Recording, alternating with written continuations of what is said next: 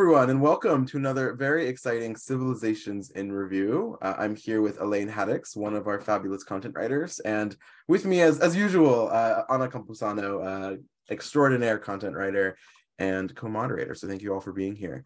We'll jump into the Qarmatian Empire very shortly, learning about this very interesting civilization. I'm excited to hear more about it from you, Elaine. But firstly, thank you for joining us here live on Facebook. We will also be cross-posting this to our website, our Instagram, our YouTube, and our Spotify. So you can engage with this article and the discoveries we will find out very soon for these next 30 minutes. But the best place to go is honestly on our website. That's where all of the main hyperlinks are, the full article that Elaine wrote, and more details about this very interesting civilization. With that said, thank you all for being here. I will throw it to Ana to read the 101 word introduction. Thanks, Ben, and welcome, Elaine. So the Qarmatian, from 9th to the 11th century, a Shia denomination known as the Qarmatian civilization prospered in areas known today as Iraq, Yemen, and Bahrain. The civilization was named after Hamdan Qarmat, their leader in the late 9th century. The Qarmatian civilization is known for its excellent social management and egalitarian society, which attracted those considered low-class members of society, such as farmers and craftsmen. The Qarmatian Empire is also remembered for the abduction of the sacred black stone, which they kept for 23 years. The Qarmatians played a major role in history throughout the development of their profound vision for a social utopia. Now, I don't know what attracts me more right now, their egalitarian ways or the fact that they had the black stone for 23 years. So I think I'm going to go in order of how you have it. So tell me a bit about, like, I guess their ruling ways and how they dealt with the people, since they had such a, egalitarian type society ideals. Yes, so it was very fascinating to learn about this aspect of the civilization. And so they were an egalitarian society. They had a lot of beliefs that really prioritized the people. And a lot of this took inspiration from Greek philosophy, which claimed that happiness was one of the most important things for a human being, and that humans should be treated equally. And some of the ways that these beliefs were put into their laws were through not having the citizens pay taxes. There were no interest on loans. Anyone could take out a loan. However, it was unclear because something with researching this civilization was that there wasn't the most information out there on it. And so there were some missing pieces of it. It wasn't clear if this applied to slaves as well, because their economy was very based on slave labor. And but for the most part, a lot of poor people, a lot of craftsmen, different people like that, different groups of people were very attracted to this society and this civilization because of its egalitarian beliefs and values, which helped others thrive. What I find most interesting about this, we'll get to the Kaaba shortly. That's a huge conversation topic, and probably why they're most well known for a pretty negative reason in Islamic history. But before we get to that point, this ruling structure, I think, is the only one in all 93 of our empires that have a communist egalitarian emphasis. I don't think there's any other empires, as far as I know, that have that ruling structure. Fascinating that they have slaves as well as a communist egalitarian model, which we can jump into a little bit here from your research. But specifically in your key accomplishments section, you call them the blueprint for an enduring communist society, and really the first one to last for more than 100 years. Can you talk a little bit about what you learned in that research? This is such a unique structure, ruling system, governmentally, et cetera, that really doesn't exist, as far as I know, in these ancient empires, kingdoms, caliphates. So please tell me a bit more about what you learned. That's something also that I noticed was very unique about their society. And something that I thought was interesting was that they started off as this great communist society, but in certain areas, they became more like a republic later on. So they ended up having, for example, in Bahrain, they had a chief leader and then 7 council members that would decide on laws at one point, but that was towards the end. But at first, they were this very strong communist society with this vision for utopia. with these egalitarian society, with these egalitarian beliefs. And it was very unique at the time, definitely, because this wasn't seen, as you said, in a lot of the civilizations. I also thought it was very fascinating how they had slaves and had an egalitarian society, because there were over 30,000 Ethiopians who were enslaved. And something that the research was unclear on, as I said before, was that it didn't say whether or not these values applied to the slaves as well. So I think that that would have been something interesting to find out too. But they were very concerned about community and the welfare of the citizens in this region. And that's something that stood out. And a lot of because they were such a strong communist society, I described it as being a blueprint, because for other communist societies, this was kind of the goal, to uphold something for a long period of time. That's very interesting. Actually, I wonder how that worked. Like, that's an interesting take. You have 30,000 slaves, but at the same time, you're very, like, you find it very important to uphold the rights of people and kind of live in the social, or attempt to live in the social utopia sort of vision. So I wondered, I also wondered, like how was it that the treatment were for these people, and why did it come into their power in the first place? But in your economics section, it looks like they were actually there to be more like workers, or like part of the production process. Because I would assume, like, or I could ask you, I guess, like, how do they sort of make their money then if they didn't, get taxes from the people? Like, how do they build up the kind of like the economic side of their, I guess, presence in this area? Well, something that's worth noting is that something that I did research on was that the land that they occupied was very wealthy land, and it was very unclear. Again, there was kind of not a lot of specific information on things. Something I noticed was that there was a lot of very general information, but as for specifics, a lot of the articles I went into that were trustworthy and credible did not really go into detail on those sorts of things. However, something that I did see or research was that it was very wealthy land that they were on. And also they were in control of the Persian Gulf at one point. So they were very powerful. That just goes to show how much power they had. And they didn't have these taxes, and they relied on the slaves for agriculture. They had a lot of fruits and grains that their civilization was dependent on, and that's how they made a lot of their income. And so there isn't really a clear answer to that question, but that information might help clarify how they might have, ruled their society and kept it going without taxes. Well, and also the Persian Gulf area in general has always been a pretty rich resource-based area for most of the empires that have touched that area. I mean, I know that the Qarmatians rebelled pretty violently against the Abbasids that sort of began their community, which then led to the communist egalitarian values. So yeah, I mean, maybe or maybe not they trade. I mean, they undoubtedly traded, right? They lasted for over 100 years. They had to have. Yep. But maybe finances wasn't the biggest thing they focused on in this community in some way. Interesting. Or maybe honestly slaves was their currency, potentially. Who knows? That's what we're seeing. I just think it's interesting that they kind of hypocritically call themselves communist egalitarian and yet have active slaves, and are a pretty militant, violent community, even before we get to the stealing of the Kaaba. That's just there's a lot of contradictions with this civilization that is probably difficult to find one true answer in your research. Could you talk a little bit about that process, since there are so many different aspects of the community? Yeah, so it was a bit difficult to find credible sources on the civilization.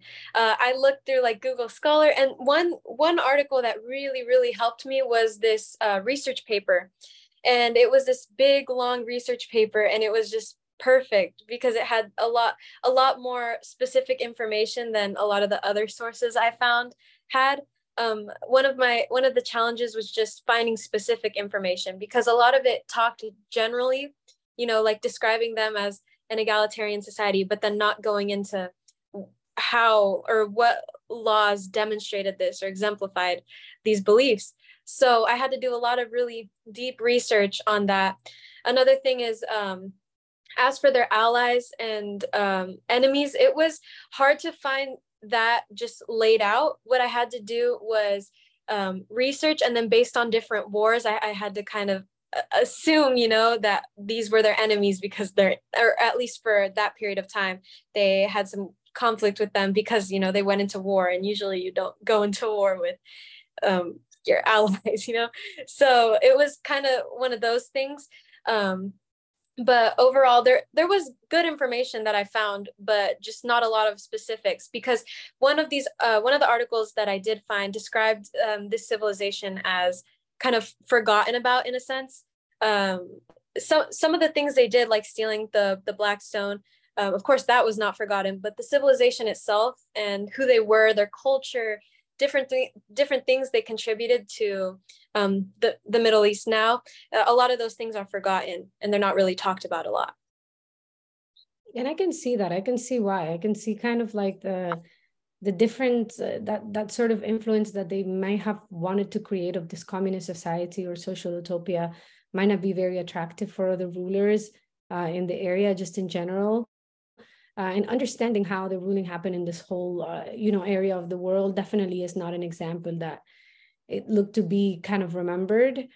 And I thought about it when I was looking into your modern influence section, because I was thinking, how did they influence any type of other egalitarian societies in the areas, and what exactly were their, you mentioned very briefly culture, like what exactly were their cultural sort of influence in these sort of like, I don't know, it looks like it was kind of like a big stretch, going from Iraq, Yemen, and Bahrain. It's kind of like it still had some type of political influence, I guess, or culture in some ways. Can you tell us a bit about that? Yes.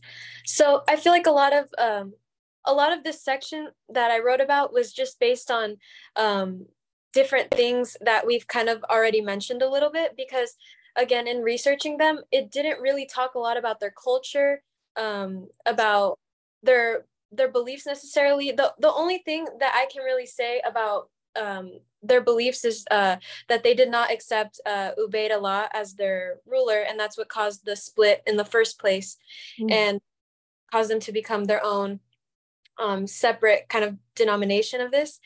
And so something that they've contributed is just their beliefs, and this has gone, there are certain groups of people that still carry some of these beliefs or have these this influence in their beliefs. There are even certain groups that unfortunately use violence, and they carry out these beliefs in violent manners, unfortunately, or they misinterpret some parts of what the Qarmatians really stood for. But unfortunately, there are some groups that do this. But so I feel like their beliefs have definitely been something that have carried on and are still seen in our modern world. And again, their communist society and how that serves as an example for other communist societies that want to last for a long time. And that's mainly where I've seen their influence. Yeah, well, you did say that it was the long-standing one of the earliest long-standing communist societies. So that's definitely a modern influence in there. A very important one of that.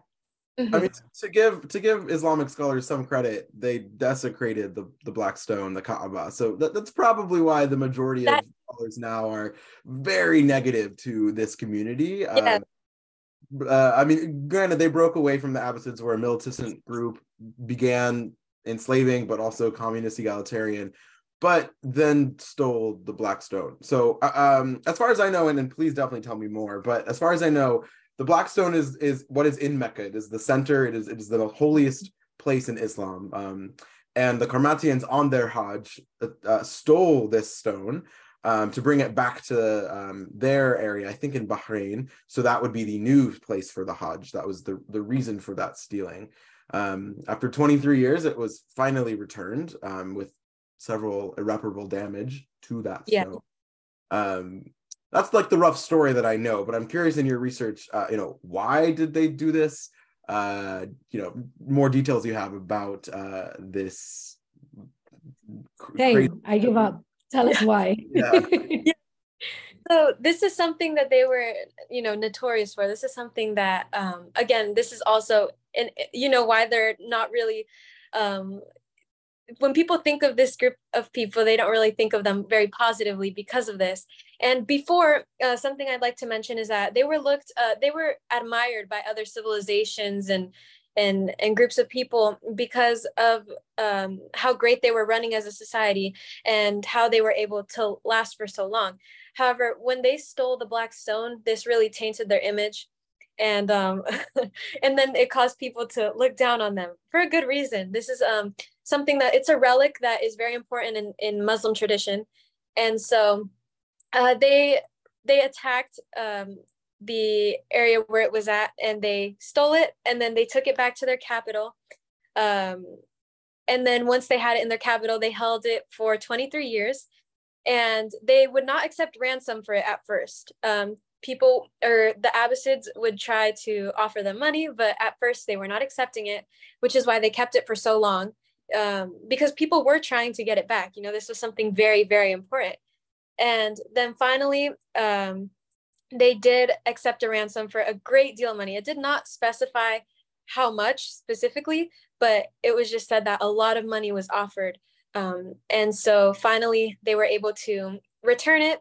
However, it was broken, and there are a lot of different sources that say different numbers. Some say like 7, some say just a whole different number. So in my article, I did not specify how many pieces, but it was broken into many different pieces, which is it was very sad and unfortunate, and just the Muslim community was devastated by this, just completely devastated. And still are today. This happened Yes. in the 930, I think, Yeah. Common Era, 300-ish years after Islam began, and this relic stayed in Mecca. It's I think rightfully so, pretty negative damnation of this community for them stealing. Yes.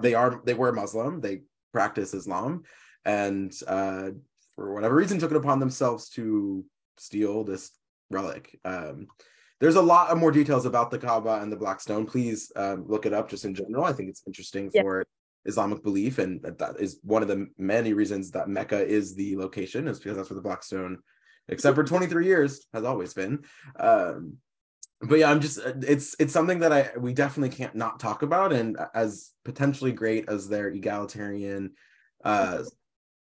society was built up for, this will forever leave a pretty negative mark on this civilization. It's the only thing I knew about them before reading, so it's interesting to know that they have other aspects to this empire. I honestly read them as a militant group that stole the stone. That's the only thing I knew about them, which is not incorrect, but there's a lot more to this community, so I do appreciate you giving us more of this background. I don't know, Anna, if you have a reaction to this story. I'm trying to understand what was the purpose, or because they didn't accept ransom at first.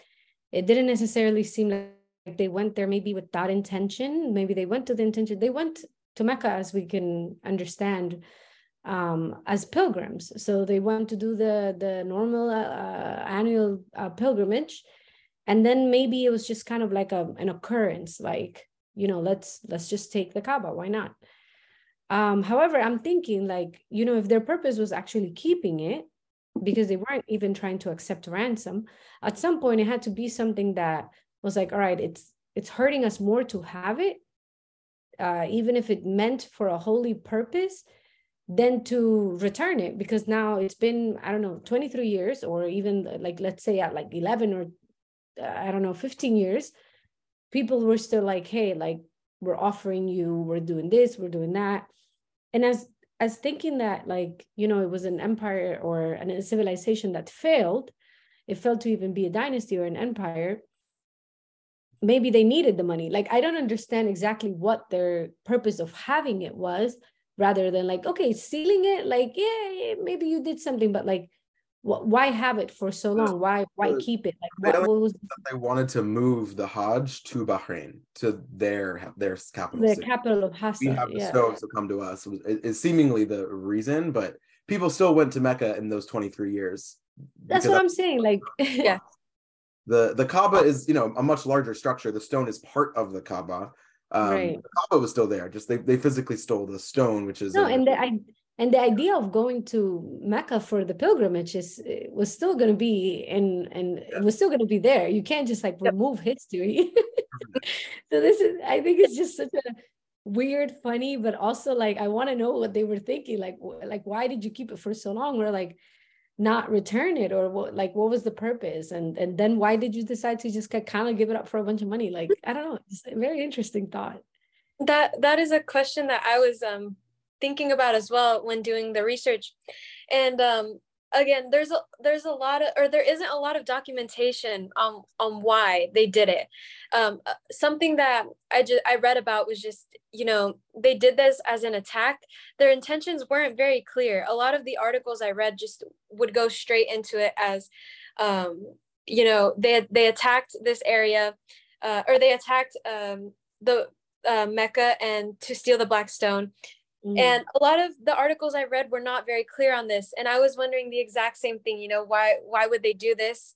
Why would they keep it for so long when, they were well off. And if they needed money, they would have given it back in the, at first. They had no reason to really keep it for so long.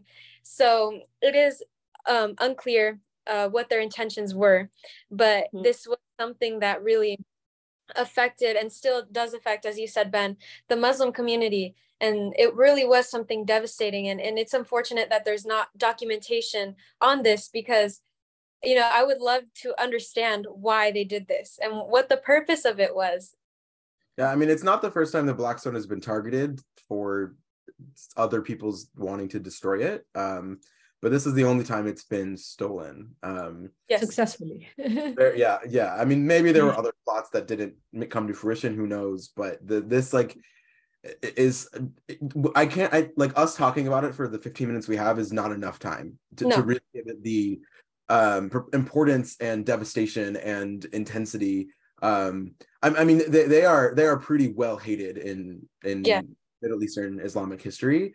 It's interesting they have other aspects of this empire, but this is the only subtext that will ever be associated with the Qarmatians, that they stole and destroyed the Black Stone for 23 years. It's just like that is such a horrifying sentence for so many reasons.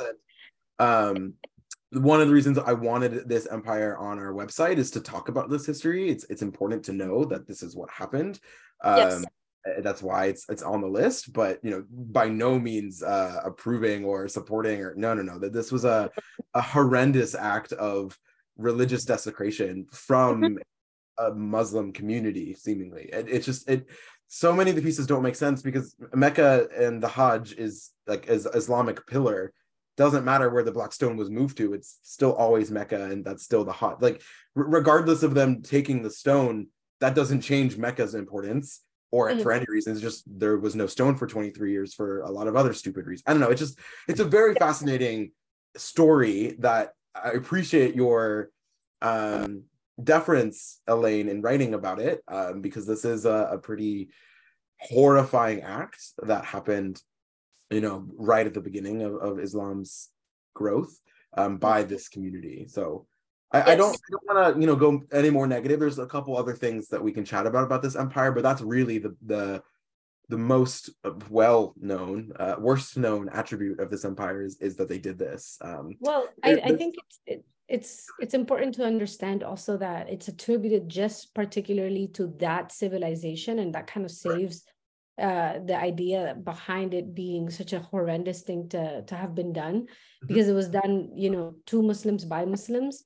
So it's kind of like another sort of wing to it, that, we try to understand that maybe it was just those people, not necessarily Muslim behavior or an Islamic ideal. So I understand what you're saying. It's not in a negative way that we're talking about it, but I think it is important to highlight that maybe that civilization did have kind of other extreme ideals of moving this stone to Bahrain or whatever the case may be, as alongside the fact that they had the other ideals of being egalitarian and having, a social, like a equal society, at the same time of having more than 30,000 slaves held captive. I mean, obviously, if we look at all the angles of the Qarmatians, we start to think about like, well, it kind of just belongs to that group of people, and we don't know what they were thinking and what their purposes were, but they did have very different and differing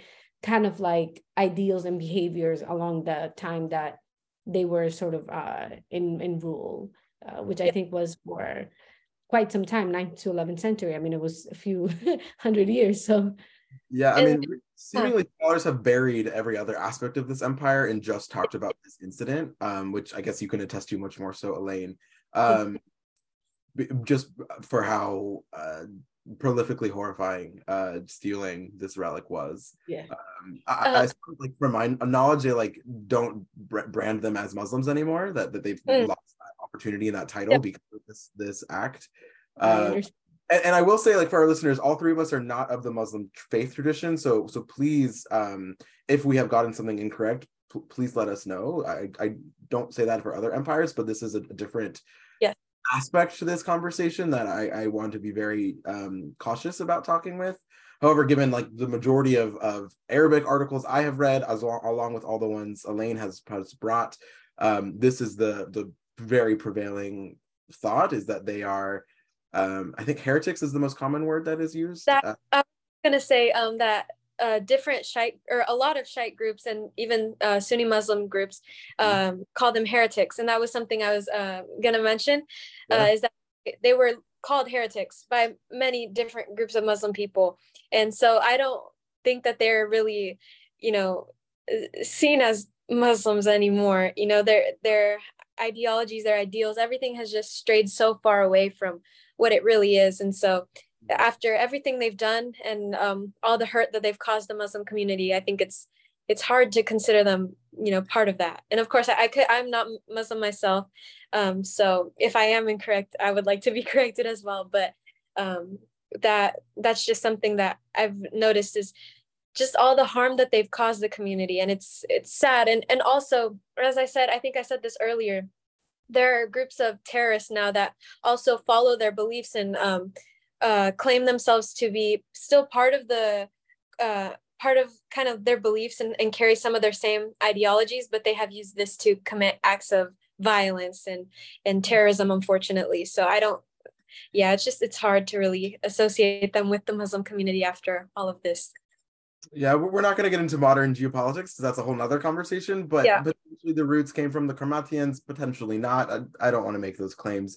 I do know that this is documented very well, that they did steal the Black Stone, and I think we've had an at-length reaction conversation to that. So to wrap up, not on a positive note, but just to wrap up, are there any pieces of the Qarmatian Empire that you want to add as we conclude this conversation? I think we covered most of it. I think that to end this on a positive note, I'd just like to go back on how their egalitarian beliefs were based on Greek philosophy. I thought that was something very fascinating to me, and something that, kind of gave a different angle of their civilization. It's, for a good reason they are looked down upon. However, before this, they had good parts to their civilization, which helped them last for so long. And I think it's important to, see both sides, but then of course not excuse the actions that they have committed. Yeah, I mean, this wasn't the first thing they did. They didn't found an empire and then steal the Black Stone. There was life of this empire beforehand. However, exactly. Clouds and shadows. Shadows. There we go. The previous one. And fairly so. I mean, I think that even thinking about an egalitarian society in this time was something out of anyone's minds, and understanding even what that meant, or accepting, people from low class members to actually have an opportunity by taking loans or doing their own kind of like businesses. I mean, obviously, as we established, that maybe it's not written, maybe there wasn't enough information, but they obviously did some type of trading. I think that it was a very strong attempt at building this social utopia that they thought about. And it looked very, I don't know, I wouldn't necessarily say successful, but it looked like it was working for them and the type of society that they were trying to uphold. So I don't know about it being fully successful or not, but definitely was something to pay attention to and to think about. Well, Yes. this is history. It's not something we can not talk about. It all of these things happen. It's very well documented, and that is exactly why the Civilizations 101 review section exists, is to talk about all of these different communities that existed throughout the modern Southwest Asia, North Africa, SWANA, you may know it as the Middle East area, is to talk about these empires, these civilizations, these dynasties happened here. Here's how they interacted. So with all that said, thank you, Elaine, for your deftness in researching and conversation. This is a bit more difficult than all the rest of our empires for several additional reasons, but I really appreciate you taking the time to do this research and chat so beautifully. And Anna, as always, fabulous insights and really productive additions to this specific conversation. Is a tougher one than most. Thank you to our audience for listening. There are more links that we did not get to in Elaine's article, and please feel free to read even more about the Qarmatians and their legacy, for worse. We'll stop here, but I appreciate all of you for your engagement. I appreciate both of you, Elaine and Anna, for your conversation today. And we have only 3 more final empires left. So if you would like to join the Alphazaic community and help us finish our Civilizations 101 section, we would appreciate it. Have a good day, everyone. Thanks again so much for tuning in. Bye. Thanks, Elaine. Bye. Thank you.